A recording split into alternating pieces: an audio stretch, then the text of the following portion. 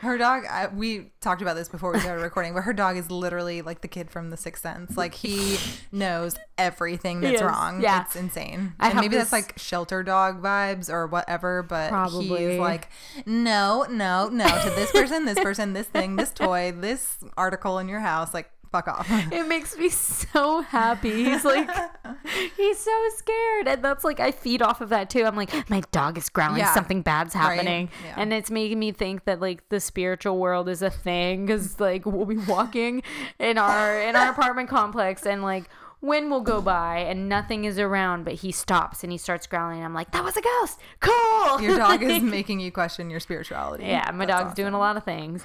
So my poor dog, I'll be getting home and I'm like, last night. He's like, Mom, you have no idea how many ghosts I saw today. Yeah, like I've been awake this whole time. Oh my God. Do you think our dogs know? Like, I agree. Like, if I'm ever like getting out of the shower or changing, I'm like, do you see my cellulite? Like, do you see what's happening right now? They stare hard. I know. Guys, like, do I look that good or do I look like that bad?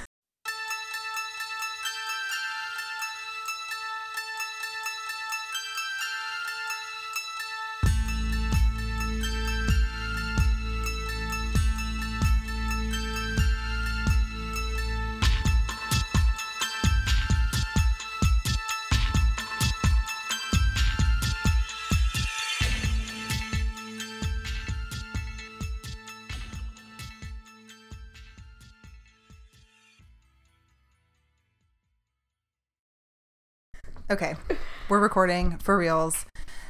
You guys. Boom.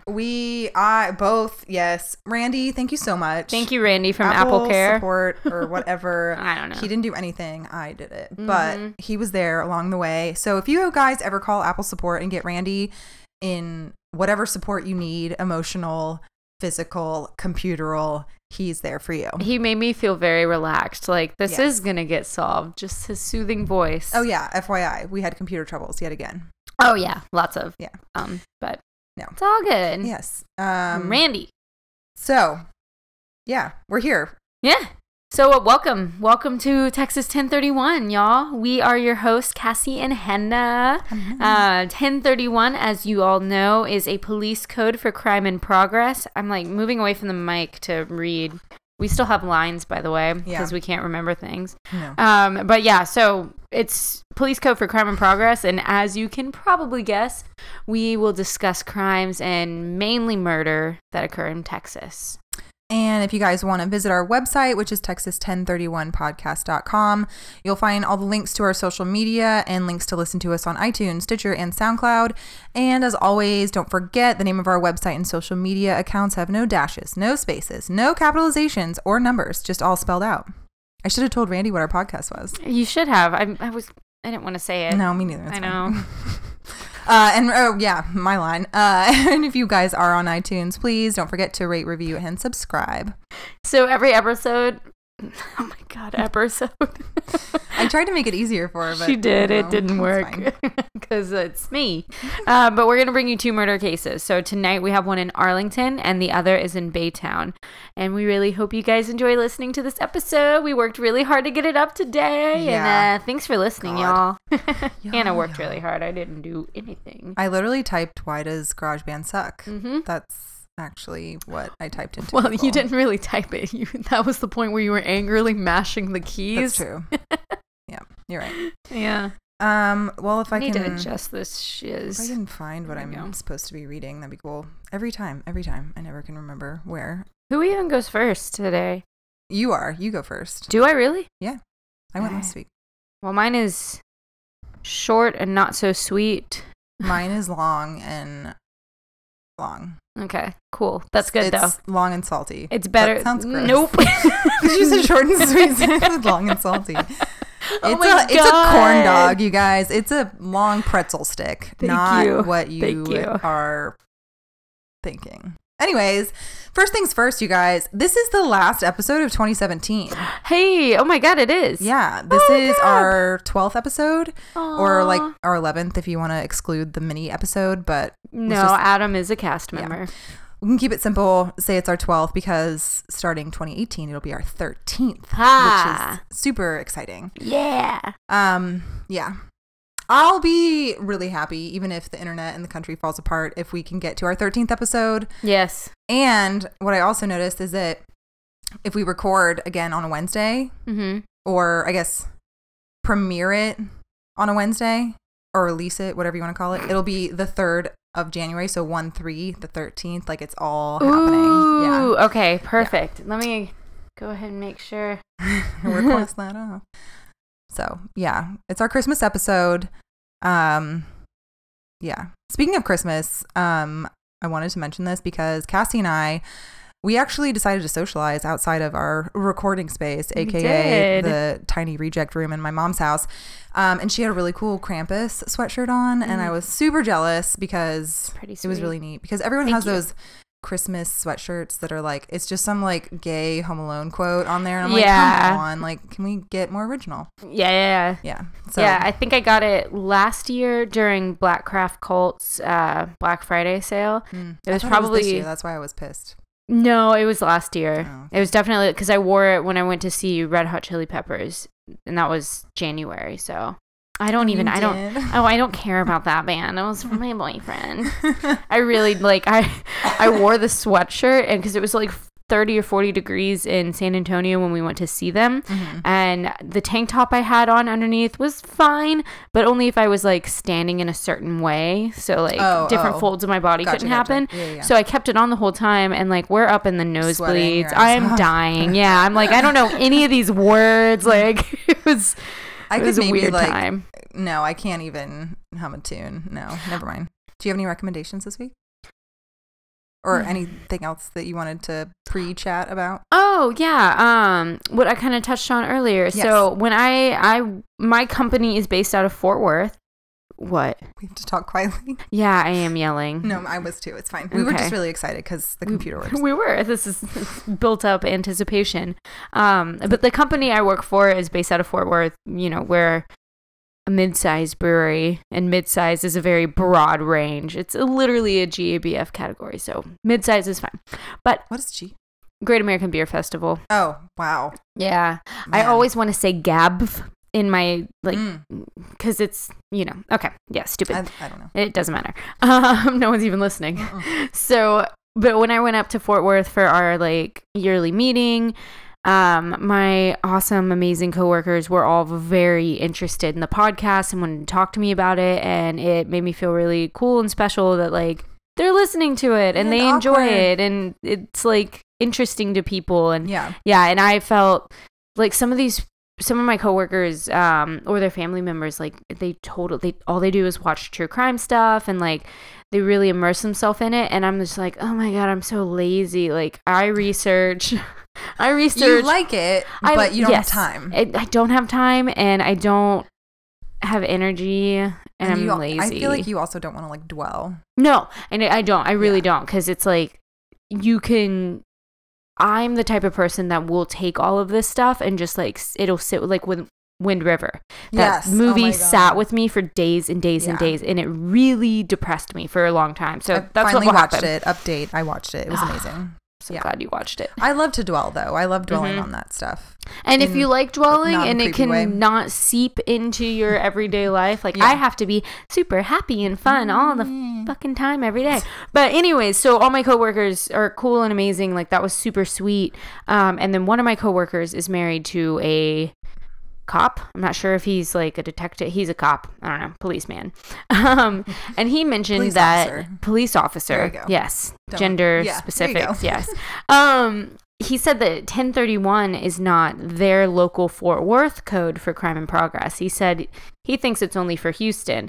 And I was like, oh, are we wrong? And he's like, no, you're not wrong at all. It's just not our region. So it's you'd think it would be universal just to make it easy, but I guess really not. Would. But then again, when you look at some of these crimes that happen over a few different counties and police departments.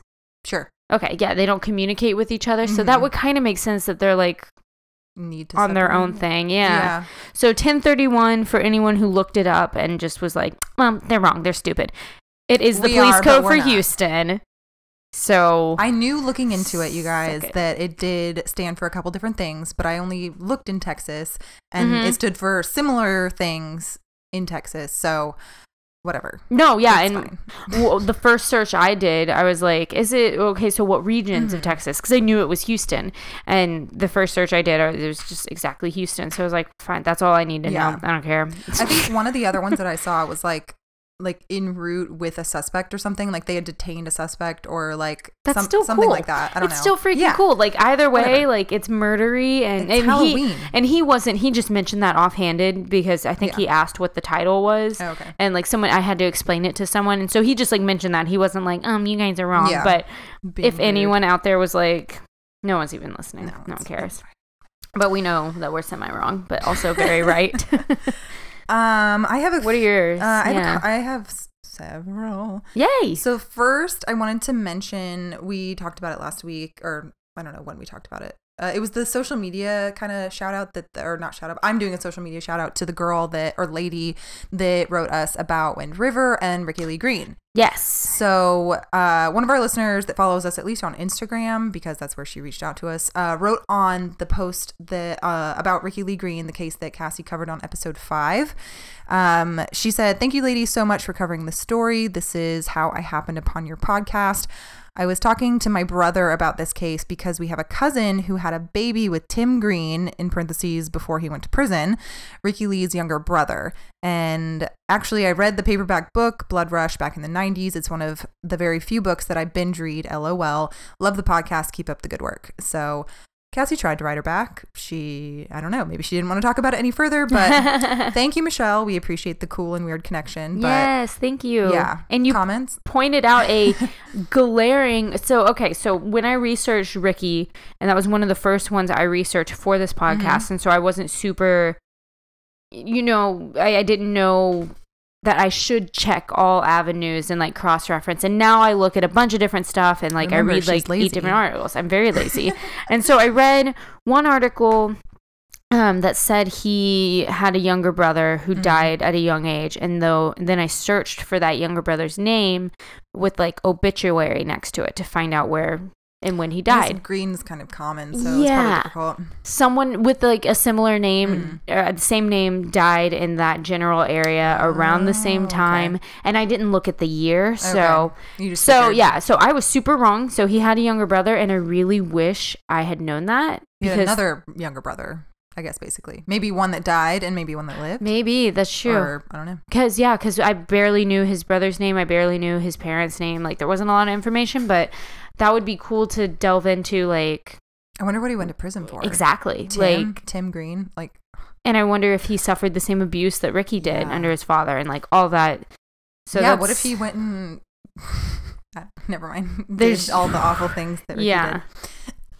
Yeah, no, that's nuts though. And like that's the example of she's coughing and I just choked burping. On my own spit. Sorry. It's okay, we're both cute. But that's the kind of like stuff that we really want. Like even if you're not like, hey, you guys did this wrong, just like, hey, I actually know this person, or I know a person who is, or I read something like this, like, because we don't want to report misleading information. Totally wrong shit. Yeah, and even minor things. Like it's important to going into the mind of a murderer or a serial killer. Yeah, you want to know their entire background. It would have been cool to like add that. But so thanks, Michelle. That's awesome. Appreciate it. So not really a recommendation, but I told you when we were talking about the coworker situation. So she had her coworker situation of like loving true crime and the podcast stuff. And they're all amazing. And I have some news / information, interesting stuff that has come across my path. Yee. And I have pretty much found out in the last couple of weeks that basically like 4 people at my job have like a murder story / death story. And one of them is extra amazing. I already told you about this one over text several weeks ago, but I'm going to still retell it because it's awesome. Yes. Yeah. So first off, one day I end up walking in at the end of a conversation with these 2 guys I work with. And basically, long story short, they're talking about how this one guy was like on a dirt bike or like an ATV thing, and he thought that he saw like a dead dog in a pond a little ways in front of him. And just like how like My Favorite Murder says, it's never a mannequin. I was listening to that episode on the way over here. Yeah, that's really, titled that. Oh my God. We can add like it's never a dead dog, but No. In Houston, it probably is. However, he kind of soon realized as he got closer that it was a person face down in the water. And he told me that before he saw that it was a person, he thought that the dog had like a orange or red collar on its neck. Wow. But when he got closer, he saw that, obviously it was a person, and that the orange and red stuff was like the worst sunburn that he had ever seen. And then he said he just like took off because he didn't want to have anything to do with it. And I was like, what the fuck? Why didn't you call the cops? Yeah. And he said like, no, my friend ended up calling them because he had gone to like the same area like a day or two after and saw like the same scene. So wow. Yeah. Stumbling on a body in the woods, my ultimate dream and nightmare in one. Yeah. Next mini episode maybe? Yeah, right. Okay, then this is the great one. So the other guy in the conversation proceeded to tell me his murder story as well, which is just beyond. Okay. So he said he used to deliver pizzas in Houston, and he got sent out on this delivery to an apartment, but he said that nobody was answering the door or his phone calls letting him know that, he was letting them know that he was there. And so he decided to just go up to the door one more time, see if anyone would answer. And he said it was already super creepy, and there was definitely like a bad smell coming from the apartment right next door to the one that he was supposed to be delivering the pizza to. Mm-hmm. So he knocked again. Nobody answered. So he just like got the fuck out of there. He was like super skeeved out. And he said just a few days later, he saw on the news that a girl had been killed in the apartment that he said had the smell coming from it. And then he says, yeah, these two guys killed her with a toilet seat, and it was some kind of satanic sacrifice. And I literally lost my shit and started freaking out because I was like, oh my God, this is Corey Ann Cervantes, like the girl's murder, like the girl whose murder I covered just like a few episodes ago. So it wasn't fully abandoned. Well, it was. So I'll get to that. Holy God. I like couldn't believe it. First of all, I told him, I was like, it was a toilet tank lid, but it's fine. Not a toilet seat. And then second of all, I was like, didn't you not realize that the complex was abandoned?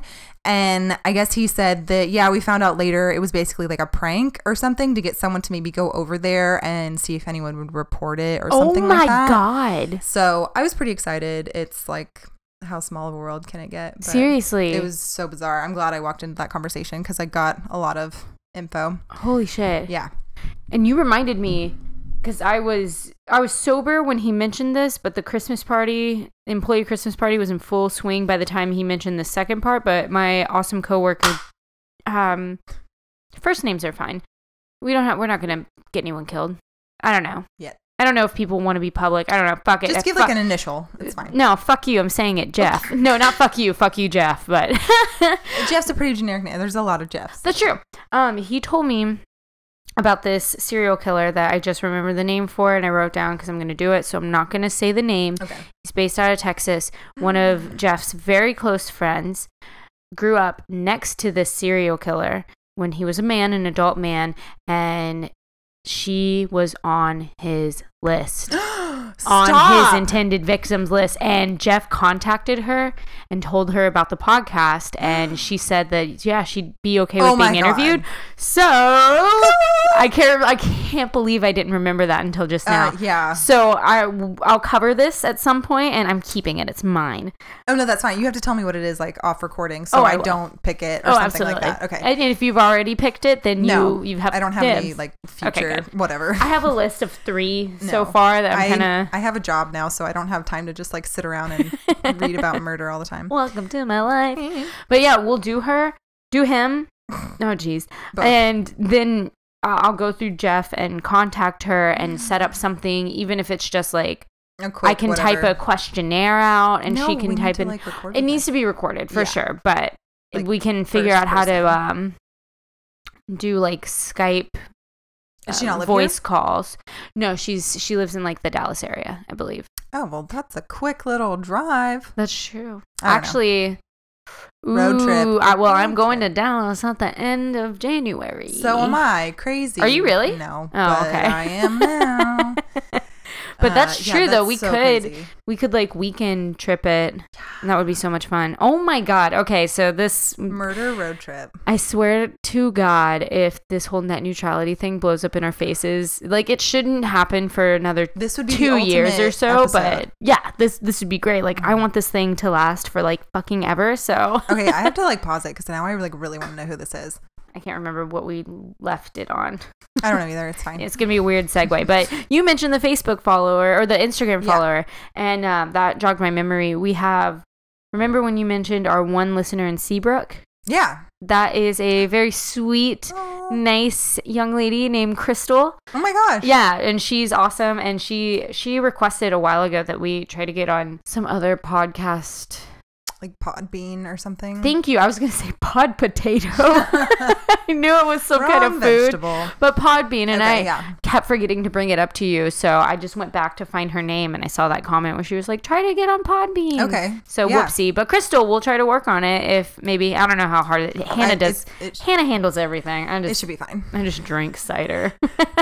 I still have a couple more coworker things. Please. Okay, cool. So they're kind of short, but basically another guy told me just the other day that he once saw a lady in his neighborhood mowing her yard. And he had seen her do it like a million times. I guess they kind of lived in a smaller area of town. And then he said that like all of a sudden he saw her just like fall over next to her lawnmower. So it's not like a murder thing, but it's a death thing. Yeah. He went over to her and she had literally just like died on her lawn. Oh my God. Was it heat stroke? No, she was like 90. Oh, which was so sad, right? Poor thing. I know. But he was like, it was still super creepy to like walk up on like a dead person and see it happen. But then he said he and his son were driving around one day and that he stops at a stop sign and watches these two cars just completely collide together. And it was really, really bad because one of the cars was like speeding through the stop sign. So it was just really rough. And that he said he got out to help them and that he believes that everyone in both cars had died and that they didn't even find one of the guys for like 15 minutes because he had somehow like gotten shoved underneath the back seat or something terrible. Oh my God. Yeah. And then he said that after they removed all the people from this one car that there was like insane amounts of blood that had been pooled in the seats and that like people's heads had gone through windshields and shit. Like it immediately like reminded me of the scene in like the new Carrie where like she tosses that car. Or, did you not see it? No. Oh, it was. Really I wasn't sure if it was going to ruin the first Carrie. Okay, no, okay. Then I'll watch it. Yeah. Anyway, the girl's face goes through a windshield and it was good. It reminded me of that. But then last, the only girl who participated in this story, or the only participant, I guess. First of all, epic news. She told me she actually went to school with Jennifer Ertman and Elizabeth Pena. Right? Which, what the fuck? She said that if you guys don't know this episode, if you're like newer, it's the second episode, which is just with me. Sorry. No, she did a great job. She'll never admit it, but I cried. It's a very rough episode. Yeah, it's these girls who were like brutally killed, and oh my God, it's awful in this park here in Houston. But she said she like lives in the area and she like can never walk or drive by without like saying a prayer or like getting reminded of how awful it was. Wow. So that's crazy in itself. And then she decides to tell me a story of a guy. I can't remember if she said she was there when it happened or if she just like knew people who were there, but regardless, she couldn't remember his name. So if anyone listens to this and like knows who he is, let us know because I kind of want to read more about it. We tried to Google it forever but couldn't find anything. So around like 1994, 1995, there was a guy who was at a house party and he had taken some acid and basically was having a bad trip. And so he decided to go outside, get some fresh air, go on a little walk, whatever, and basically got lost. Oh no. Due to it being like nighttime and obviously, you know, the bad trip. So yeah, he ends up on the other side of town and doesn't really kind of realize that he's been walking that long or like where he is. And he attempts to go inside this random house thinking he's back at the house party. And the homeowner, I guess, calls the police. They try to arrest him, but he's like freaking out because of, you know, obviously the effect of the acid, I guess. But like he's not being violent necessarily, but they just won't let him explain even like if he could articulate anything. But she said that they believe he probably was, you know, hallucinating all kinds of different things. And so the cops end up shooting him in the back and killing him, which first of all, in the back. Interesting. Right. But yeah, he didn't try to break in. He was just ringing the doorbell, banging on the door, whatever. So I thought that was pretty crazy. So wow. That would be a really interesting one to do. Yeah. Cause that's weird. Oh my God. What what caliber of acid was he taking? I don't know. That's intense. Yeah. I mean, I can imagine you will absolutely walk forever and have no idea how far you've gone. If you're like past the point of anxiety, like, and just totally taken by what's going on, I can see walking forever. I don't know. Don't do it. I don't like it. I like, never. There are other hallucinogenics I like. I don't. Cassie has a recommendation list. Oh yeah. Yeah. No, don't do drugs. They're bad for you. Yes. Everyone. The last thing that I'll mention, because I had to, I doubt that I don't think either of us will probably cover this case because it is pretty well known. And again, there are probably other podcasts that have already done it. I believe Karen from My Favorite Murder did this case, and I think Generation Y did, but I can't remember for certain. But for some reason, though, I've watched this 48 Hours special and listened, obviously, to podcast episodes on this, but I didn't recall it being in Texas for some reason. Huh. But anyway, the 48 Hour special was on again the other day, and the only reason why I bring this up is because last episode I spoke about Lois Gibson, the super rad forensic artist. Who I said had helped like the HPD or Houston Police Department solve like over 1,200 cases with her drawings and such. But she was the sketch artist in the case of Jennifer Schuett, I believe is how you pronounce it, in Dickinson, which is like semi close to Galveston. She was the 8-year-old girl that was taken from her bedroom through a window. She was raped out in a field and had her throat slit, and she fucking survived. Okay. I don't remember this at all. Oh man, maybe they like briefly talked about it or something like that. Holy but I crap. swear, Karen, she was like covered in fire ants. Like it was really, really bad.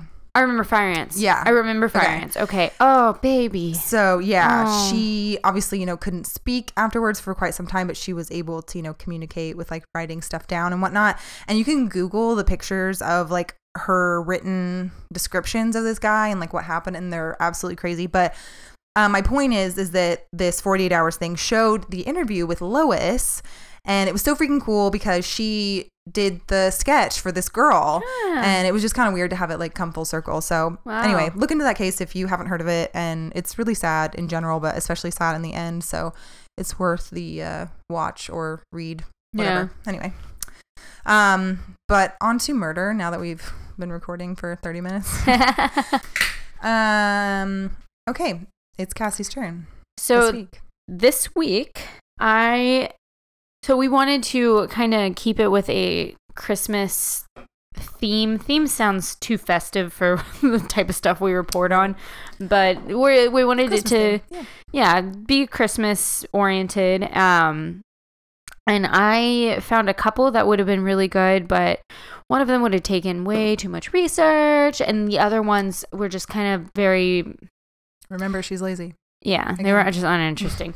So, and then I found this one, and as I like researched more, I was like, well, it's not closed yet. There's, we'll go into it, but it's not wrapped up all nicely and neatly. We don't have an ending to it yet, and that usually makes me feel uncomfortable. But I feel like this woman's story needs to be said because she is every single one of us ever. So we'll just like just people. And in the things she did, and she was so smart. So we'll just go right into the murder of April Van Cleve. It's a good name. It is. It's really cute. I really enjoyed typing it. And it has an E at the end of the Van Cleve. I enjoyed typing it. Wow. So April Van Cleve was a 33-year-old female, obviously, but she was a bright and kind woman. It was said that she helped people in any way that she could, and she loved her 6-year-old daughter, Lily, dearly. She often went out of her way sometimes to show kindness to others when they needed it. There was one, she gave an elderly woman a ride to her home or something like that. She giving things that she doesn't have herself. She sounded like a very wonderful soul. I helped an old lady pump gas one time. Oh, that's so sweet. Yeah, Well, she asked me, so I don't know if it counts. When I'm like standing in like grocery stores and liquor stores for work, like sometimes I will help people when they ask me. Yeah, but most of the time I'm just like, I don't work here. I'm a bad person. I'm glad you're a good person. We have a nice balance. I was here. Frightened. I'm like, where's the man that's gonna pop out and kill me? It's fine. So April didn't really have a ton of money, but she worked very hard to provide for her daughter Lily. So she was doing everything she could. She had just gotten married in the summer of 2015 and was living a happy life. Up until that point, she had raised Lily as a single mother. So you imagine the struggles that come with that, even if you have, a support. Yeah, exactly. It's tough. So she was in a great place. She was strong, great woman. She had decided that she was going to sell some jewelry to help pay for Christmas presents for Lily. And this is why she chose to sell a gold necklace chain and a gold diamond ring, both of these 14 carats. I don't know much about jewelry, but a couple of articles I read valued them at about $7,000. That was the asking price. Okay. So she used the 5 Mile app, which is based out of Dallas. This happened in Arlington. She used the 5 Mile app to connect to potential buyers, and she finally linked up with one and arranged to meet them at her local Target. So on December 15th, 2016, she arranged to meet up with an interested buyer at a local Arlington Target store. She went around 11:30 a.m. or so with her husband, and they went inside the Target into the Starbucks. No one showed. Dang. Just like you said, she did everything right. She did everything right. Public place, lots of people around, 11. If you've ever been to Target at 11:30 a.m., it's popping. Yeah. She picked a good spot, and she brought her husband. Mm-hmm. So they waited for a while. No one showed, and they decided to leave. Her husband took her back to their apartments, the Pavilion Apartments in Arlington, right around noon, and he dropped her off and left to go to work. Mm-hmm.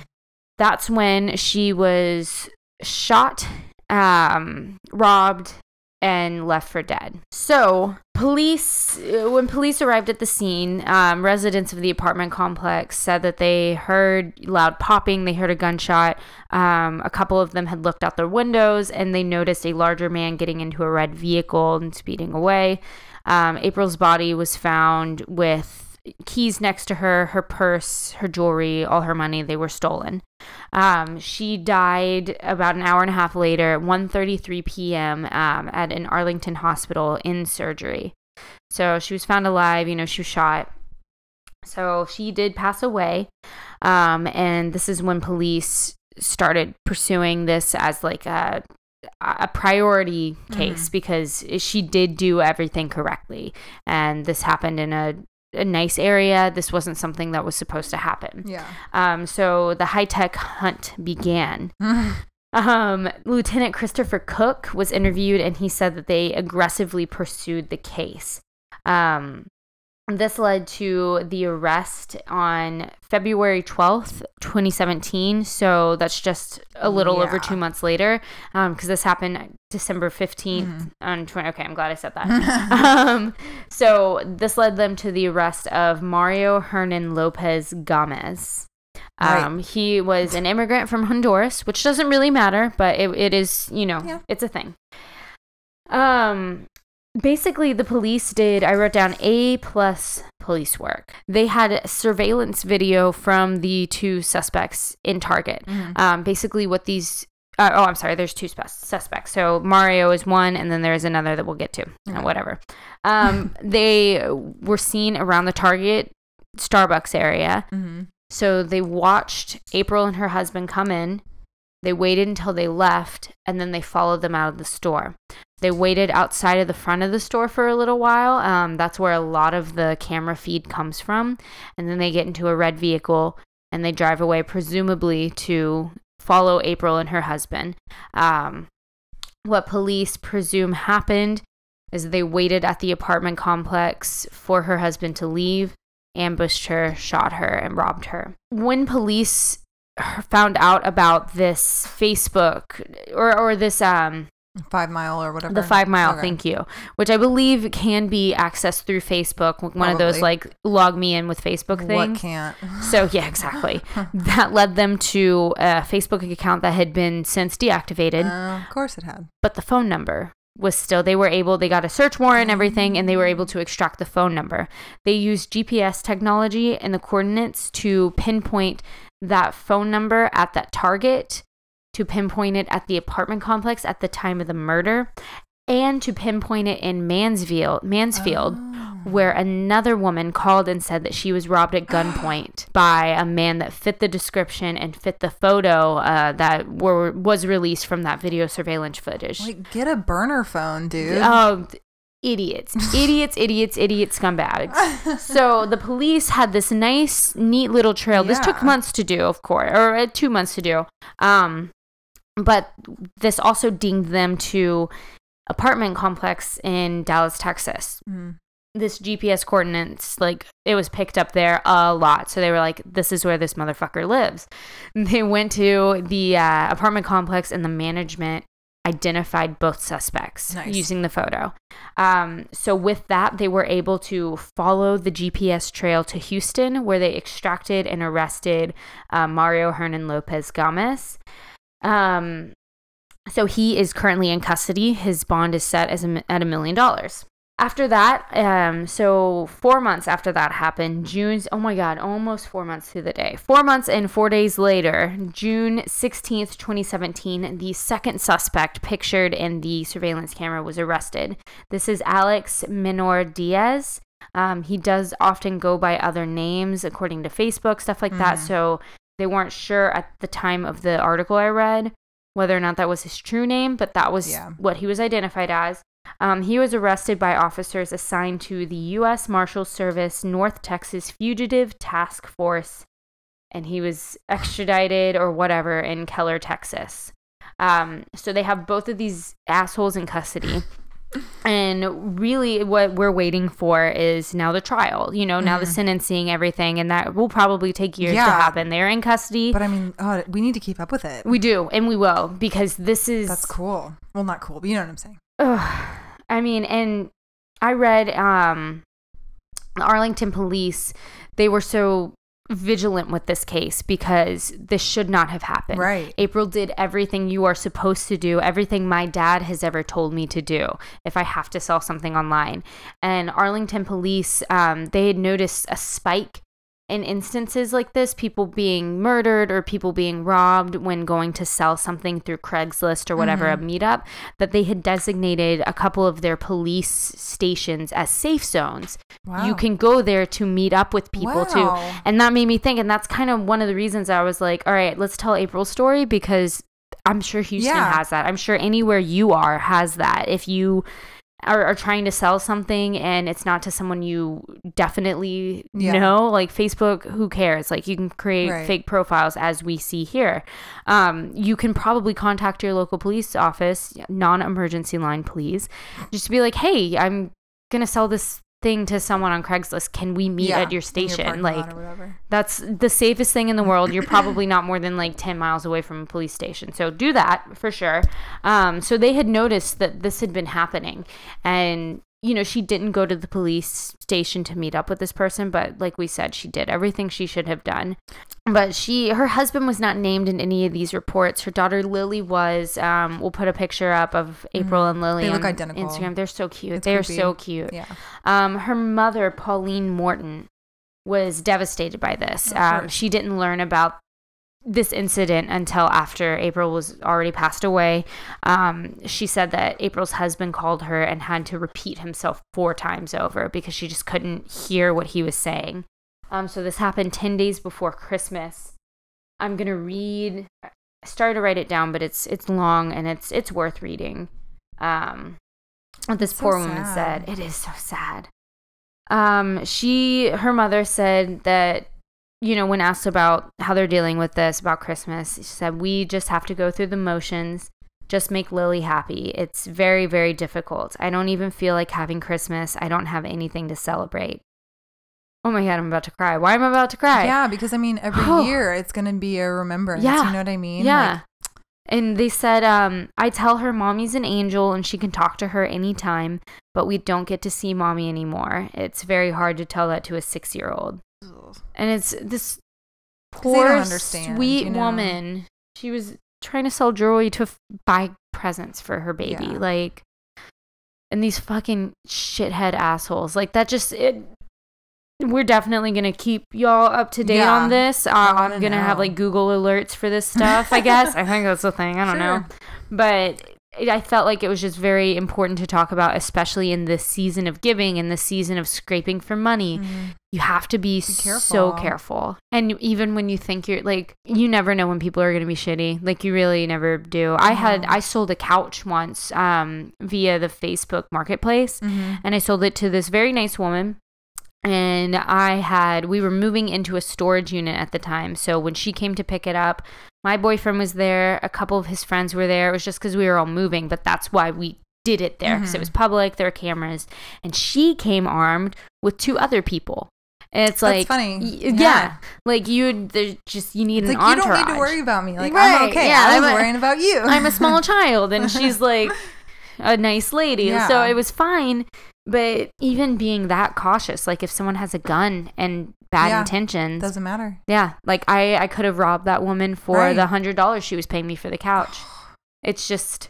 Did anything come of the woman that called the police that said that she had just been robbed? Is she okay, or like what happened with that? You know, I didn't read that. Okay, I didn't read that, and I probably could look into that and see. Well, I mean, I doubt anything. She identified these people as the suspects, so I'm sure that they're gonna. Connect the 2 eventually. In these past 6 months, I'm sure they've been working on like piecing together different robberies that had happened around the area, because they, that was in, or was it Mansfield? These 2 That's a dickheads lived in Dallas. Amount away. Like, it's not close. So I feel like that's the only thing they were kind of being smart with. Maybe like traveling around a bit, but if you use Facebook for anything, if you use your phone for anything, it's all trackable. I literally wrote down like IP address for like the 5 Mile app or something. Yeah. You know what I mean? Like anything to link back, but then you said the phone number. Yeah. But yeah, anyway, are we in questions and theories? Oh, we are. Yeah, because there wasn't much on it yet, because it is still a case that's kind of unfolding. But like you said, it was important. But what happened to her is pretty black and white. I guess, first of all, props to the cybercrime people. Seriously, like, I know good work. That's always been a underrated field, maybe until now, because there's like, oh, the internet, like, who cares? Like, what are you guys gonna do? And it's like, well. We're going to find these fucking murderers. That's what we're going to do. Exactly. But I remember watching some whatever about a guy who had kidnapped a girl from Target. He literally had stalked her around, and there's video footage of him waiting at the exit, putting on gloves. Did you watch this too? She's like shaking and pointing her finger. Yep. I don't remember exactly what it was, if she survived or anything, but I think he had been like, he had previously raped people, and like it clearly showed him putting on gloves and following her out of this bitch. And it was just like, how more premeditated can you get? And he obviously got caught. I don't know. I cannot remember for the life of me who it was, if she survived, whatever. And that's my fault. But it stuck out to me of like, it doesn't matter where you are. You need to know your surroundings. Oh, yeah. And people are looking at you in stores, whether you are like, oh, I'm in public or not. Like, again, April did everything she could within her means, because who thinks someone's going to follow them back to their home? Follow them home. But like, again, like, I don't know. I carry something in my hand when I walk to my car, regardless of what time of day it is, because of that specific guy with the gloves. Yeah. Like, no. And it's fucking nuts. Like, I'll tell my boyfriend all the time when I've gotten like weird bad vibes from people, or just different situations, and he's usually like, he'll reciprocate. Well, yeah, and he'll kind of shut it down a little, like, you're overreacting. Okay. But it's good that you're super vigilant and watching. And he's like, you maybe read too much true crime stuff, but at the same time, he's like, it can't hurt. Keep watching out like this, because it really is like, who cares if you're stupid? Who cares if you make a fool out of yourself? Who cares if it's like, it gives you anxiety to ask a security guard to walk you to your car? Like, just do it. Better be safe than sorry. If you get any sort of vibe, and I never thought to like always try to walk under a street lamp, or always park my car under a street lamp if it's going to get dark by the time I never think of those things. And so now I'm trying to make a conscious effort to, until it's just second nature. Do you have anything else to say? Like, I mean, I hope that this trial happens soon. I mean, it's literally been over a year now. So I don't know. And this family needs, I mean, I can't imagine the pain they're going through. Like, Christmas is a hard enough time if you suffer from any loss, especially at the hands of a murderer while you're like, I mean, oh, I do have something to add. I was looking up pictures of April, and one of the pictures, it was like, you know, from GoFundMe. And so I looked up the GoFundMe page. The GoFundMe page is still active. We will share it on Facebook. I don't have a lot of money. I'm going to like contribute a little bit to it. What I can, but it's still active. They made it for the funeral expenses. They've raised $9,000 so far. They had upped the original like cap amount, I guess, to $10,000 because they added on like, okay, let's help Lily. Let's help the baby get on her feet and stuff. Expensive. Oh, funerals are, oh my God, it's insane. Like when my brother passed away, people raised so much money for us and it was so nice, and it still didn't cover everything. And it's just like how it's robbery. But so death this is robbery. Death is raw in many ways. Yeah, right. So that's still active. We'll share it on the Facebook page. We can maybe try to put the link on Instagram. I don't know the rules on that. But if you want to contribute and you're able to, that'd be cool, because this was a very recent thing, and this, you know, probably now 7-year-old little girl has to grow up without her mom, and that sucks. It really sucks. Don't steal or shoot people is our message today. And like, God, man, 2015, Amazon is still like a big thing.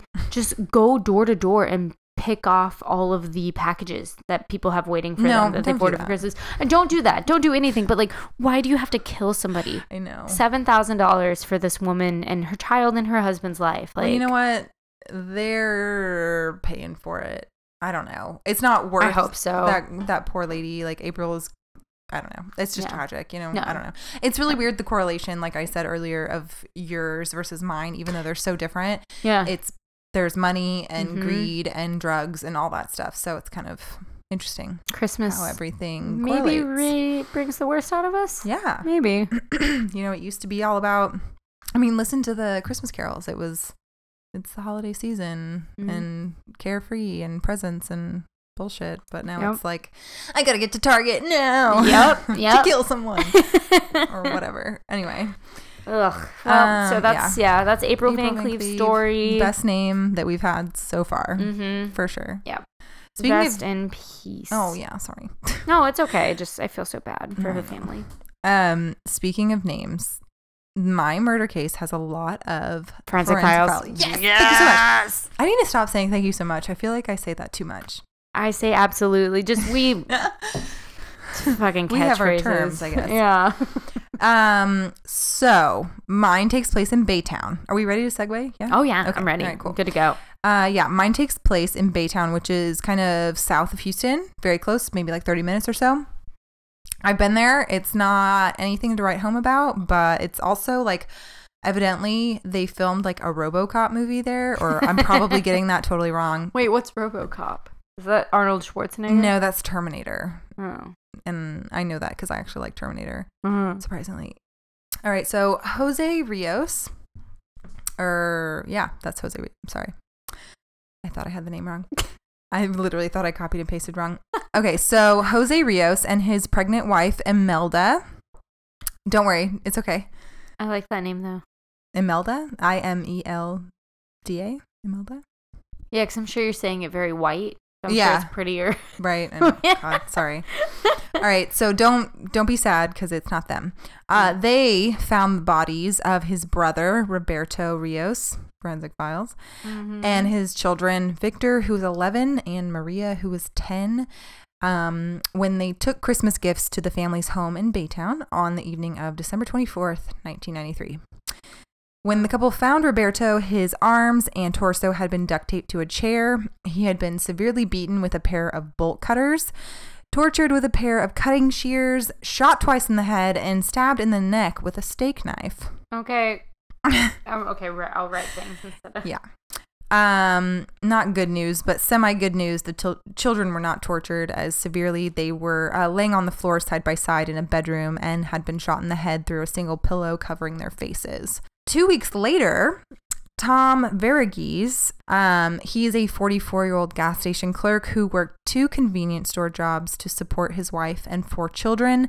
He was shot 6 times. So we have like a Christmas Eve and a New Year's-ish murder happening. Yeah.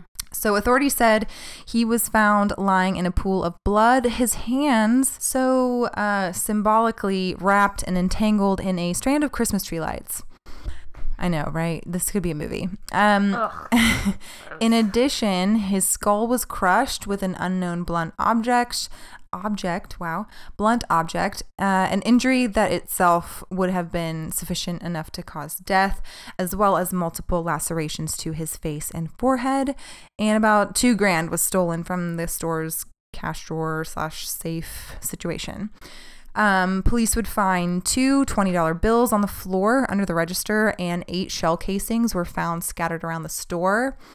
Interestingly enough, the bullets found in Tom were from 2 different guns, one a 9mm and the other was from a revolver from a gun basically similar to the one they kept under the cash register. I wasn't really certain if it was that gun or a different one. It wasn't really explained. The victim's nephew said that the store had previously been robbed and, quote, the owner had ordered bulletproof glass, but it obviously hadn't been installed. I know. So these 2 cases, they go unsolved for almost 2 years until a random arrest of a man, Joseph Jones, Forensic Files, on a drug charge. He kind of spills the beans about his 2 friends, both African-American males, Shannon Thomas and Keith Clay. I would say Forensic Files here, but just like last week with Cassie's murder victim, the letters are, they're incorrect. So that's annoying. So Roberto Rios was a small-time drug dealer in Baytown and had once been Shannon's go-to guy, I guess, if you will. At first, there are 2 versions of the story. One is that he and Keith were just going to buy some marijuana and cocaine from Roberto, but then decided that he probably had some money in the house, and so they decided to rob him. And then the other is that it wasn't a last-minute decision, but rather premeditated. So they took he and his family captive and robbed the home, killing all 3 of them in the process that Christmas Eve afternoon. And in addition to Joseph Jones's account, a postal worker and friend of the Rios' family testified that they had seen a beige or white car in front of the house that day. And not surprisingly, Keith Clay owned a white Cadillac with tinted windows, which he reported stolen after the murders. Mm-hmm. Big surprise, yeah. So the 2 men were soon arrested, and different stories were given about both of the crimes. So during their questioning, they both admitted to being in the Rios home on Christmas Eve, but each claimed that the other was the primary killer. So Keith claims, right? We were both there, though. I know, right? Keith claims Shannon pulled the trigger on all 3 of the victims while he only helped out. Then with the murder of Tom Verghese, when it gets brought up, Shannon claims that Keith committed the murder of poor Tom while he waited in the getaway car outside. Mm-hmm. Right. So Keith said on the night of the gas station murder, he, Shannon, and another man, Ernest King, had been cruising around Baytown en route to his new apartment. They stopped at the Airwood Grocery on a somewhat kind of like isolated road called Park Street. Called Park Street to buy cigarettes. Keith said he waited alone in the car as the other men went inside. He claims that when he was in the vehicle, he was parked on the side of the building, and that the stereo he had it like really high volume, so he wasn't really able to see or hear what occurred inside the store.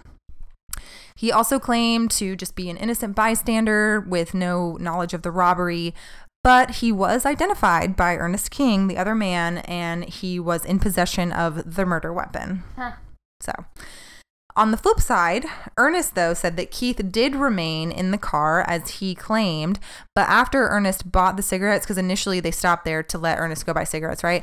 So he said that after he was in there for a minute, he said that Keith actually entered the store as he was exiting, and he saw that as he walked away from the store, he heard gunshots, and he saw Keith shooting the clerk, and then walked out of the store with a cigar box filled with money. And again, Shannon just claims to be the getaway driver in that situation. When Shannon claims to be the getaway driver, yeah, exactly. Okay. So in regards to the Rios family murder, after hours of questioning, the back and forth like motive of who did what, it would finally be resolved. They would admit to the police that they came to the home looking to take Roberto for everything he had, and the children were just executed to eliminate witnesses. So on to the trials. Shannon's trial, he had previously had criminal convictions to his name. He was on probation for delivery of a controlled substance and had served time at this like Harris County boot camp thing. Weirdly enough, I like heard this on the radio or a podcast, something like that, and I was like, I need to read more about this because why is that a thing? Yeah, that sounds like the place that Shia LaBeouf gets sent to in Holes. Mm-hmm. Yeah. Great movie. Never read the book. Yeah. Sorry. Shannon was only 23 years old at the time. Whoa, that's younger than me. That's young. Yeah. In regards to Shannon and the Rios murders, there was actually no physical evidence in the case. So Shannon was accused. Yes, exactly. Shannon was accused solely on the basis of circumstantial evidence. One piece of information on which his conviction was based was the fact that he possessed a gun similar to the murder weapon. This is disturbing because if this is in fact true, then they could be taking the word of an arrested drug addict who maybe gave them information to escape a drug charge. Mm-hmm. And like this was their supposed friend also. Was the gun legally? Was he legally an owner or? I'm not sure. So I didn't find that information because I wondered that too. If like, did he own it like 10 years ago or was it his father's or did he whatever? You know what I mean? But I couldn't find anything about that. So this is when it gets kind of weird. So Shannon, however, did give the police 2 written statements. In the first one, he acknowledged purchasing narcotics from Roberto that day, but denied any knowledge of the killings. In his second statement, he asserted that Keith had acted alone in the killing of the Rios family after he had left the residence with the purchased drugs. Could be true since people saw Keith's car out in front that day. Mm-hmm. But I immediately was like, dude, you gave your statement. Like, why give a second implicating anything, especially if you really didn't have anything to do with it? But then I thought like, well, based on the information I just said about like the drug addict person, like the cops are, you know, he gives information of just like, here's some information to like get me off the hook. You know, the cops are like, oh, we have a lead now. Yeah. So let's go track it down. So maybe his second statement of like, I was there, but I wasn't. But my friend did it. One. Well, I don't know. I feel like it was almost borderline forced. Okay. You know what I mean? Because the cops are like, we have a lead. Let's nail him. You know what I mean? Yeah. Mm-hmm. I don't know. Maybe that's just me thinking too far into it. But no. I don't know. Maybe he wanted to cover his friend and really didn't take part in the murder. But I feel like in the interrogations, maybe he just cracked and was like, get me out of here. I'll tell you whatever. Mm-hmm. I don't know. So Shannon's defense claimed that although the postal worker said that he saw 2 men at the Rios' home that day of the murders, it was only under hypnosis. The postal worker? Yes. They hypnotized a regular human? Yeah. Oh my God. Yeah. That he identified Shannon as one of the men, not Keith. I'm sorry, what year is this? 93. Right. So, yeah. He was only identified by a hypnotized postal worker. Shannon continued to contend that he was completely innocent of the murders and the evidence against him was completely circumstantial. Despite his and his attorney's efforts, Shannon was convicted in November of 1996 and sentenced to death. I couldn't find much else about Shannon. I did see that he didn't get past like 8th or 9th grade. Surprisingly more was written about Keith, which is kind of because he becomes kind of this religious zealot sort of in prison. But Shannon seemed very reserved and really didn't want to speak to any press. No member of the Rios' family witnessed his execution. Shannon did, however, request that his sister and a friend witness for him. So his sister, Gwendolyn Thomas, did attend, and she is quoted to be seen sobbing quietly in the front corner of the witness room, close to the viewing glass. Shannon declined a final meal, which I think attests even more to his, reserved character and his sadness about this conviction and sentencing. You know what I mean? His last words: I want you to be strong and get through this time. Do not fall back. Keep going forward. Don't let this hinder you. Let everybody know I love them. This is kind of hard to put words together. I am nervous and it is hard to put my thoughts together. Sometimes you don't know what to say. I hope these words give you comfort. Let everybody know I love them and love is unconditional as Mama always told us. I may be gone in flesh, but I am always with you in spirit. He was killed, like I said, November 16th, or maybe not, like I said. He was convicted, and now he was killed on November 16th, 2005 by lethal injection in Huntsville, Texas. So, prosecutor Marie Munier, Forensic Files, remembers Shannon's trial as being, quote, very emotional. This was just horrible. You have this torture and violent killing of this man in this house, and to throw in that it happened on Christmas Eve, that's just the worst kind of thing. So that was it on Shannon. So on to Keith. He had a prior conviction for possession of cocaine. He received a 2-year prison sentence in August of 1990. He was only 25 at the time of the Rios murder. So Keith's defense attorney, Jerome Godinich, Forensic Files, said that he was exploring other appeal options. He was seeking prison records regarding his client's 2-year sentence for the cocaine offense, hoping they would support a case that Keith is mentally retarded. Oh, okay. That was verbatim. The prosecutor in Keith's trial for Tom's murder said he was, quote, struck by the cavalier nature of the crime. They were out looking for trouble, and the life of this individual meant nothing to them. There was no pause to think about it.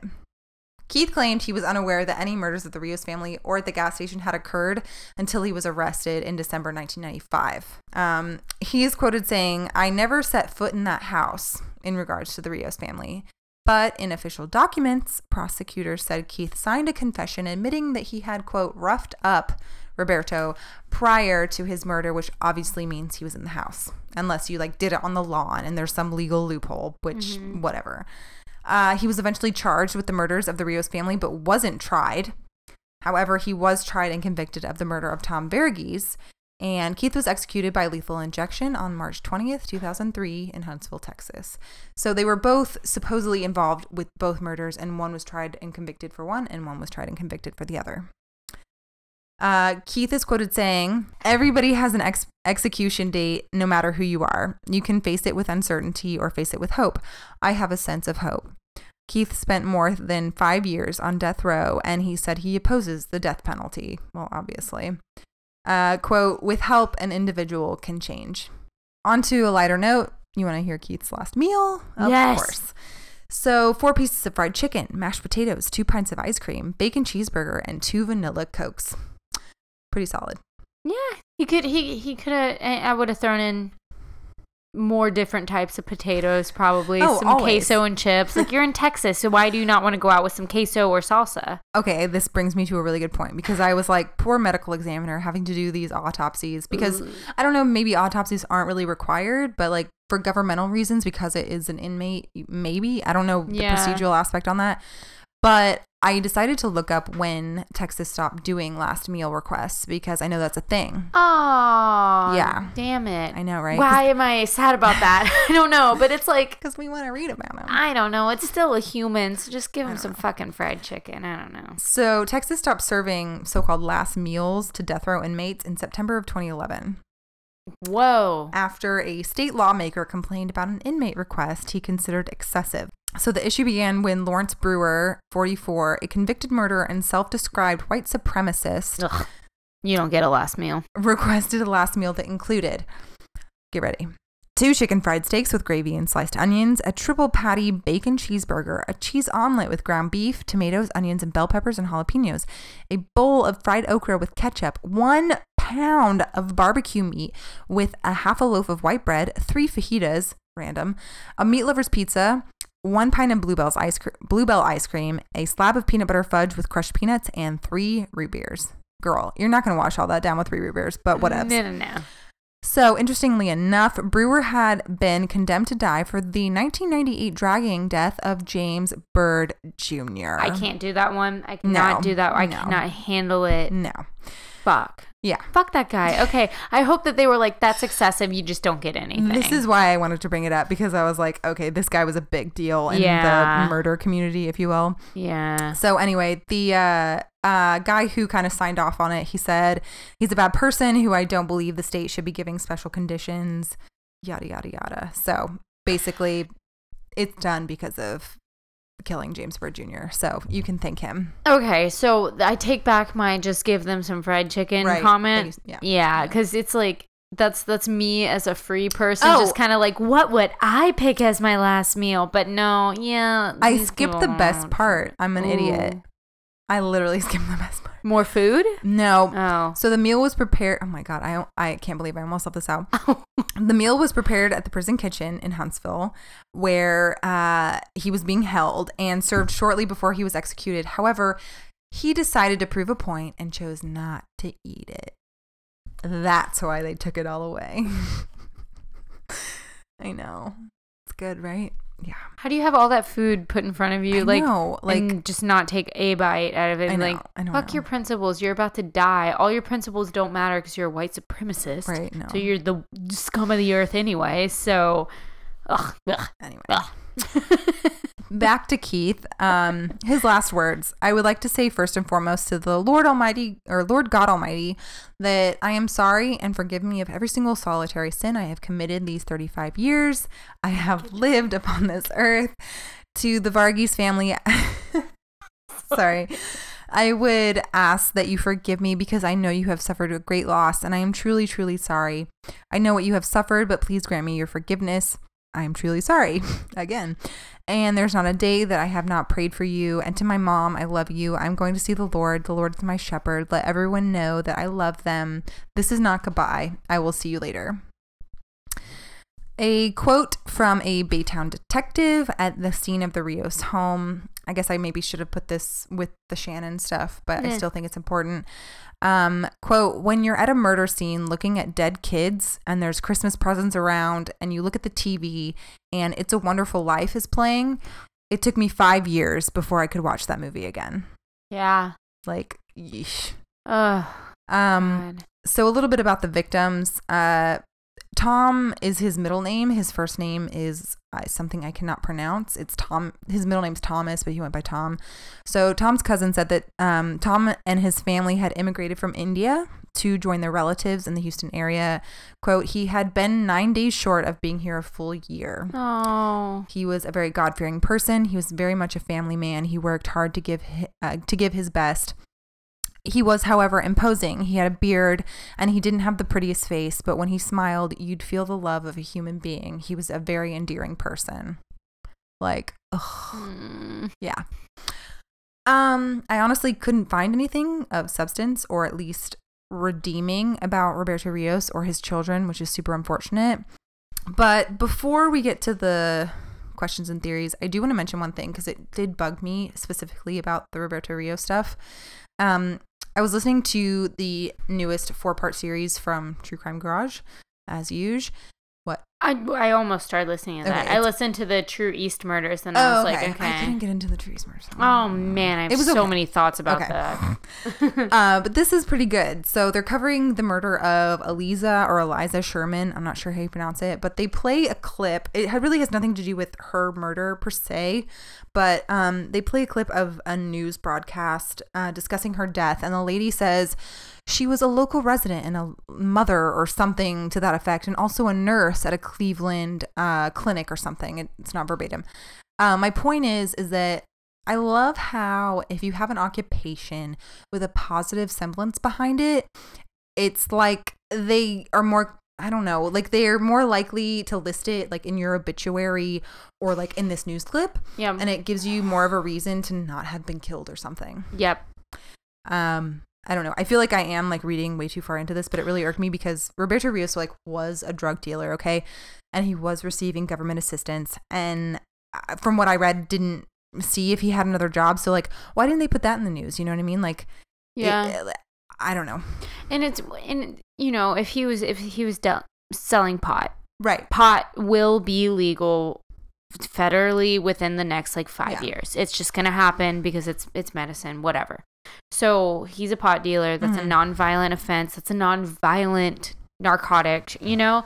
So it's like, that's not a shameful thing. But if you put any sort, like if you word it in any way, there's going to be a good half of the people that read that report or hear it, and they're just going to write him off as like a drug dealer and his kids like living in squalor or whatever. And it's like, that's not always the case. No. If it was heroin or meth, yes, I that's literally the case. wrote down the same thing. So I was like, what if she worked at the Gap?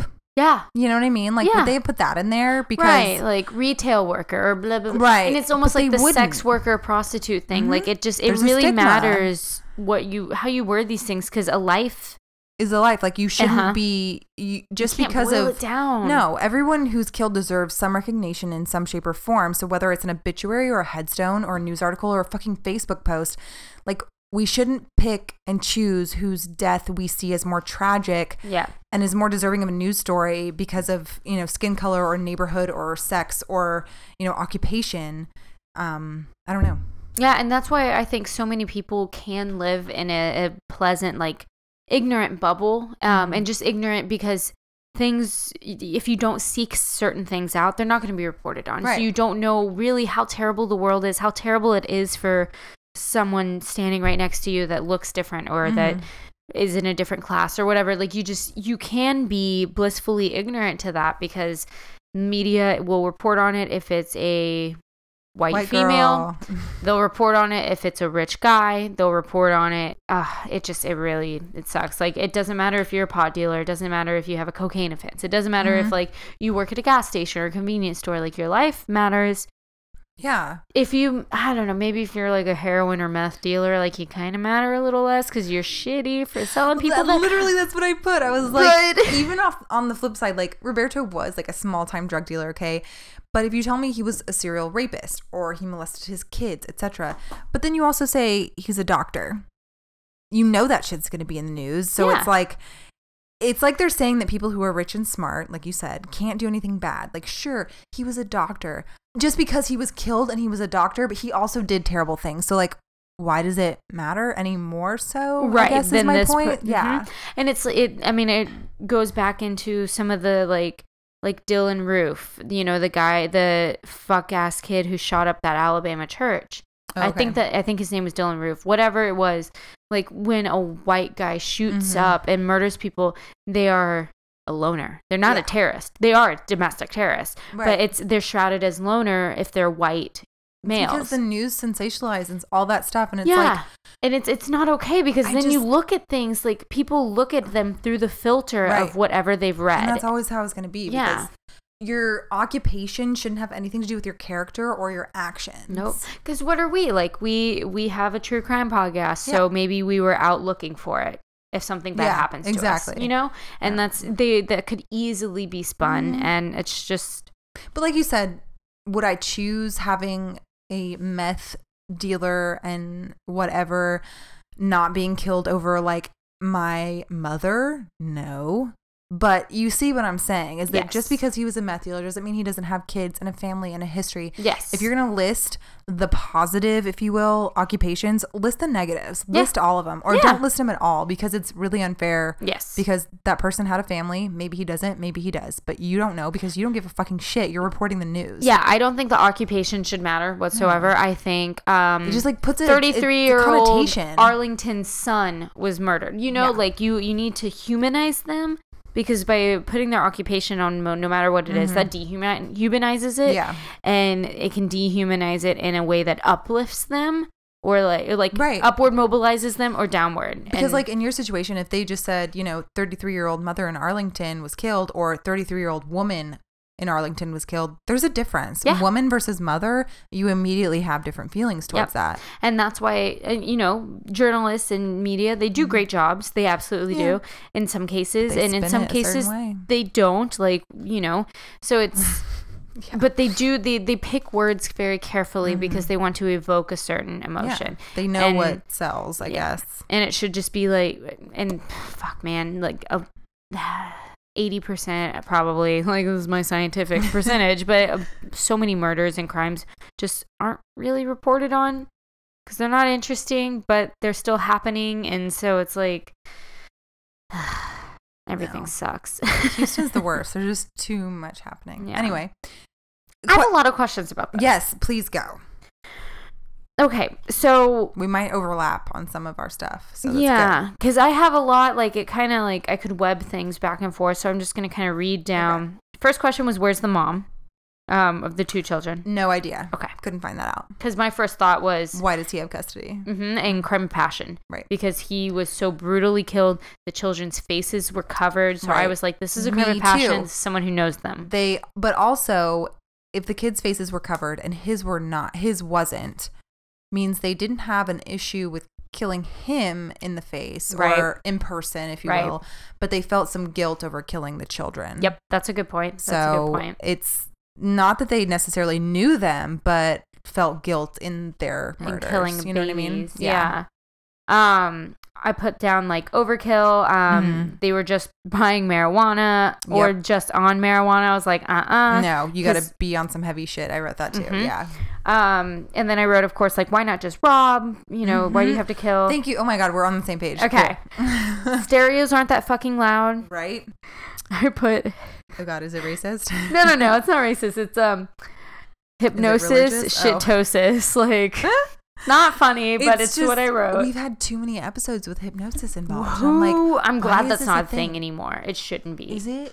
No, it can't be. It can't be. Like, if we do one recent that happened in the past 5 years with hypnosis, I will start calling my congressman and like what is our lieutenant governor. What I don't know what the titles of policemen are. But no, I'll be like, stop doing that because that's not real. No. And then I was like, what did I write? In a crime like that, there would have to be evidence. Right. On the tapes, on the pillows. Something. Yes, I wrote on the tape too. On like the doors. You have all that duct tape on somebody, like there's what? Something. A hair from your arm, even if you have gloves on, a hair from your arm. So that leads me to believe, I don't know. I don't know if we concluded that these guys actually did it or if they maybe were wrongfully convicted but I put that they were both non-violent offenders prior to this. So that would mean crazy drugs, making them do something like this twice within 6 days of each other.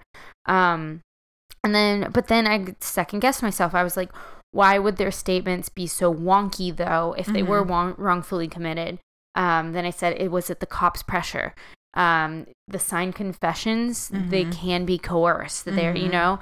And then my last thought was, wait, Keith admitted the guilt like during his last statement. I was like, but he kind of admitted guilt. Yeah. So I'm all over the place with this. Where are you? I personally think first and foremost was Shannon. Shannon was the one that I originally found the articles about him and Keith like came along after. So in my experience, which is limited, but don't you need more than you owned that gun and you bought some weed from this guy to convict someone? Yeah. Like you would hope you need so. Something more substantial for an arrest warrant, right? Yeah. So Joseph Jones, who was probably a piece of shit, who, like I said, was ratting out his friends or something. I just don't like, even with like the postal worker, like you see people all day, you see cars all day, how your hypnotism, like I just don't, that doesn't make sense. This was just a semi-shitty investigation. So like, why did Joseph wait 2 years, first of all, to tell the police about this? It just looks all too convenient for me. Yeah. Because like when he was arrested, he finally had something to say. If they found Shannon's gun, did they test it? Right. Did Keith have a gun? Did Roberto have a gun? Did they test anything? Did they have an actual murder weapon in this specific case? So I think, you want to like steal some drugs and some money. You just go in, you tie up the guy and take it and leave. Because getting further involved, leads to fingerprints and like, DNA. Right. Fucking mutilating someone. Yes. That's so much. That's such a big leap. Yes. So like, obviously, if you're a drug addict, you don't care or you don't think about that stuff. But I don't think you would have the dexterity to do all that shit. So, and like reports said, like they just went in for weed and coke. Right. You know what I mean? It's not like and you weed said, and coke are non-violent entities. Right. They are non-violent substances. PCP or meth. It doesn't give them that physical urge to maybe commit a crime like this, or that out of body, out of mind thing. It just you don't even know what you're doing. Yeah. Not. But you mentioned the overkill thing and like the torture and stuff. And so I feel like that takes a long time. So to detain Roberto, tie him up, wrangle the kids, go forward with the murder, and hope that he tells you where, you know, the supposed money is, that could be a lengthy process. You know what I mean? Did the postman not recall seeing them covered in blood? Because you would be covered in blood. Yeah. Yeah. And Keith says, I never stepped foot in that house. Then what did he think was happening inside if it was supposedly Shannon in there the whole time? Like, and one person could not do that by themselves, because how do you can't rein in one kid and an adult. I mean, we don't really know how it happened, but like theoretically, hypothetically, whatever, it probably wouldn't work out that way. But like, you're at a drug dealer's house, your buddy takes a while inside. I would assume you get pissed because you're thinking they're doing drugs without you, or you're missing out, or whatever. Absolutely. Or you're just a normal human being and you just get concerned that something bad has maybe happened. Mm-hmm. Like, did he not hear the four gunshots? Yeah. 2 in Roberto, 1 in each kid. So like, at least the 2 that hit Roberto, because the kids had the pillows. Like, I don't know. I don't know. I feel like, again, there was, you know, the remorse with the kids and all that stuff. So I feel like that situation is not true. Yeah. Which leads me to think that Shannon might be innocent in this whole thing. Yeah. I think that because of Ernest King being a good witness in the whole gas station shooting and saying that Keith went in and corroborated that Shannon was in the car, I don't know. I feel like Keith could have done both. Yeah. Because Shannon really stuck to what his statements were throughout the whole time. And Keith was so wishy-washy. You know, he denied it, then he got religious, and then he admitted to it, and da-da-da. Shannon was just like, no. Wasn't me. Yeah. And I feel like he was almost like covering for his friend at the beginning of like, neither of us were there. It's fine. And then he was like, you know what? We were there. We bought drugs, but maybe he went back. Yeah. You know, because he never put himself back there at any place, you know, or any time. But anyway. I would have liked to see a kind of a psychiatric evaluation of Keith to see, because if you have one psychopathic friend, psychopaths are very nice and they are very charismatic. Oh, you'll love this. Yep. He was one of 12 children, grew up in a very religious household. He was I think he wanted to play professional basketball when he grew up. He was like a grocery store, like stock clerk or something like that when he got older. 25, being a grocery store stock clerk. I mean, not that that's bad by any means, but I can see how that might have some effect on your self-esteem. Yeah. Whatever. But I don't know. Bringing up the stock clerk thing kind of makes me go into the next thing of like, both of these crimes were centered around money. Yeah. So did someone have a gambling problem or like big time debts? You know, like if Keith did go back to the Rios home and take money after Shannon had left, maybe he was already running out of money a couple weeks later and decided to rob the gas station.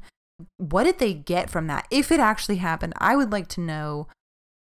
Because I always like hear about these cases where it's like so brutal and so awful, but they run off with $50 and a pack of cigarettes. You know what I mean? And it's like, really? That's what you needed? No, you got more out of the murder than, Yeah, no. And that goes back into what we always end up talking about, how we feel the need to want to say, this person had this mental disorder, this person was this.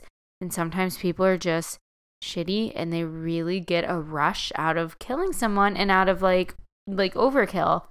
And that's why I'm like so adamant about good defense attorneys and that being an important part of the process, because that's a really good point. If you get wrongfully convicted of something, or if there is reasonable doubt, blah, blah, blah, blah, blah, we've talked about this a million times, like it's very important. If there is only circumstantial evidence and not physical evidence, you shouldn't be able to get a conviction. And that shouldn't take a brilliant defense attorney. No. I was going to say, in regards to the gas station murder, Keith had mentioned they were on their way to his new apartment, which was, they were driving down a road that was not very much traveled. It was kind of desolate, whatever, isolated. So it's like, to me, it could have been a theory. You know what I'm saying? Like, I don't know. He knew that it was going to be empty and thought, well, might as well. Yeah, I don't know. Better time than never or whatever. I don't know. Yeah. But that's just a theory in my mind because he did live around the area and thought this is no time like the present. I don't know, to like rob something. Yeah. Because if he did the Rio stuff, it would make sense for him to do the gas station stuff. Mm-hmm. In my mind. Yeah, but just like a fucked up person that like boiled over. They had a motivation. They have a monetary motivation, and they just also very much kind of enjoy like doing that, and you know, being in control and like, because we see like people rob people and murder them all the time because they don't want witnesses. Like that's not so abnormal, but the brutality is. Yeah. So that, you know, you sticking around. Yeah. Beating, like how long, like, okay, he had to have known, again, this area is not visited frequently. Yeah. So I have time to let my friend go in there, buy cigarettes, let him walk out, then go in, beat the shit out of this guy and shoot him 6 times and clear out the register, if not more, without anyone coming by. Right. So that to me is more than just, oh, last second, I gotta do it. I'm just gonna do it. Yeah, I'm like gonna steal he knew, this money. He staked it out almost, like he cased the joint, whatever. Yeah. Cased the joint. I kind of, like, speaking of, I want to know if, like, I know it was 93, but do you think they had camera footage? It was 93. I wouldn't think there was either, but you never know. No.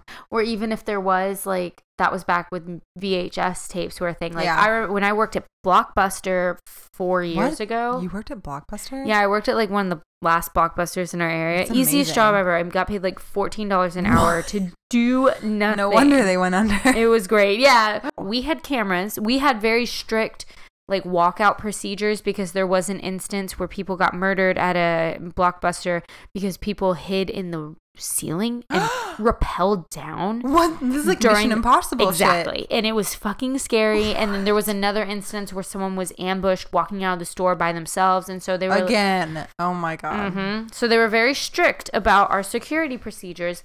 But... every morning when I went in to open the store, I had to change the VHS tape on the security cameras. That was our point. So, even still, like, it's not... 4 years ago, so VHS is still legitimate, you guys. Yeah, no, well, Blockbuster did go under. R.I.P., never forget. But in 93, like, I would imagine VHS tape, so if you don't have a manager that's like, hey, you got to change the tape, even if there are tapes, it probably was recorded over. It probably, you know, like, it's true. I feel like if there were cameras back then, they're just not super reliable. I also kind of wanted to know, like, when we were talking about like the greed and the money aspect, like did they ever find a bunch of cash at their homes, or like was there a big deposit or lavish spending anything? Like did they start buying stuff all of a sudden? Like was there any follow-up of the cash at all? You know, was that ever corroborated? Because it's not like these guys are gonna have like a Swedish bank account, like that money is gonna be spent. No, it's gonna be... how much money can you really get from a small time drug dealer in Baytown in 93? How easy is that to track though in 93? Because are there debit cards and credit cards? Yeah, credit cards. Okay. Then bank accounts were still a thing. You still had to go in to deposit cash. Okay. You can't walk around with however much money they got. That's I don't know. Because, I mean, $2,000 at least from the gas station. That's not easy to hide. No, it's not. And it's not easy if you don't have any of it on you, like an overwhelming, like 200 or 300 at least. Then you would have to have something to show for it, and you can't spend that much in gas, you can't spend that much in food, so there has to be some big purchase or some big deposit or pay off on a credit card. So you're right, that is something... it's weird. That would be interesting to know if it was looked into. Yeah. I just feel like it's weird because this investigation was so all over the place, and because it's like, one guy is saying, no, I didn't do this, and the other guy is saying, yeah, I did. And you have no hard... right, you have no hard evidence, and how can you pick and choose who did what? How can you say, no, he wasn't involved with this because he said he was just a getaway driver, and vice versa? And it's like, especially since it was no like physical evidence, this crime for this guy and this crime for this guy. It's it like, looks too convenient to me. So you're convicting, I don't know what I feel. You're first of all robbing the victim of justice in my mind, and secondly letting go the actual killer if this person was wrongfully convicted, and then putting to death someone who's totally innocent and has zero chance because they have zero income or means of what the fuck ever to get help. It's so unfair. Oh yeah, it's a systematic oppression that happens every day. I said it's so unfair. Systematic oppression. Thank you so much. It happens all the time. It's unfortunate. We hear about it all the time, and it's terrible. and we can drop it. I just like no, because we could talk forever. Oh yeah, I thought this was gonna be like, oh my god, Christmas Eve murder, this is epic. When it's like, no, this is tragic because maybe it happened and maybe it didn't. Right, and at the end of the day, 4 people are dead. Yeah. Anyways, that was the Christmas Eve of murder of the Rios family, and like I said, the New Year's murder of Tom Verghese. We haven't done a Baytown one. No, we haven't. Yeah, that was refreshing. Because I was telling my coworkers, refreshing murder. I was telling my coworkers, like, I always end up picking like a North Texas crime, so maybe I always stay in Houston. So it's very weird. Yeah, it's late. It is very late. Yeah, I gotta. God damn it, Randy. We are just gonna close this out by thanking you all so much for listening. Yes. We really do hope you enjoyed this episode and the terrible things we talk about. But please, once again, don't forget to rate, review, and subscribe. It really helps us. It really makes us feel good. All that fun stuff. And check out our social media for photos on these cases and for the GoFundMe. Yeah. We're going to post April's or Lily's, however you want to put it. We're going to at least attempt to link her GoFundMe in our Instagram and Facebook page. Absolutely. Correct? And then we have some good photos from both of our cases and links to our sources. Again, we'll be put in the show notes if you guys want some more information. And we will be back in 2 weeks, like we said. Mm-hmm. I got it right this time. Basically, should I do a dad joke of like, we'll see you next year? Or please. Oh my God, I just did. Yay! Yay! We'll be back in 2 weeks and next year with more Texas true crime. And if anyone's listening, happy Halloween and Merry Christmas. Bye. Happy New Year. Bye.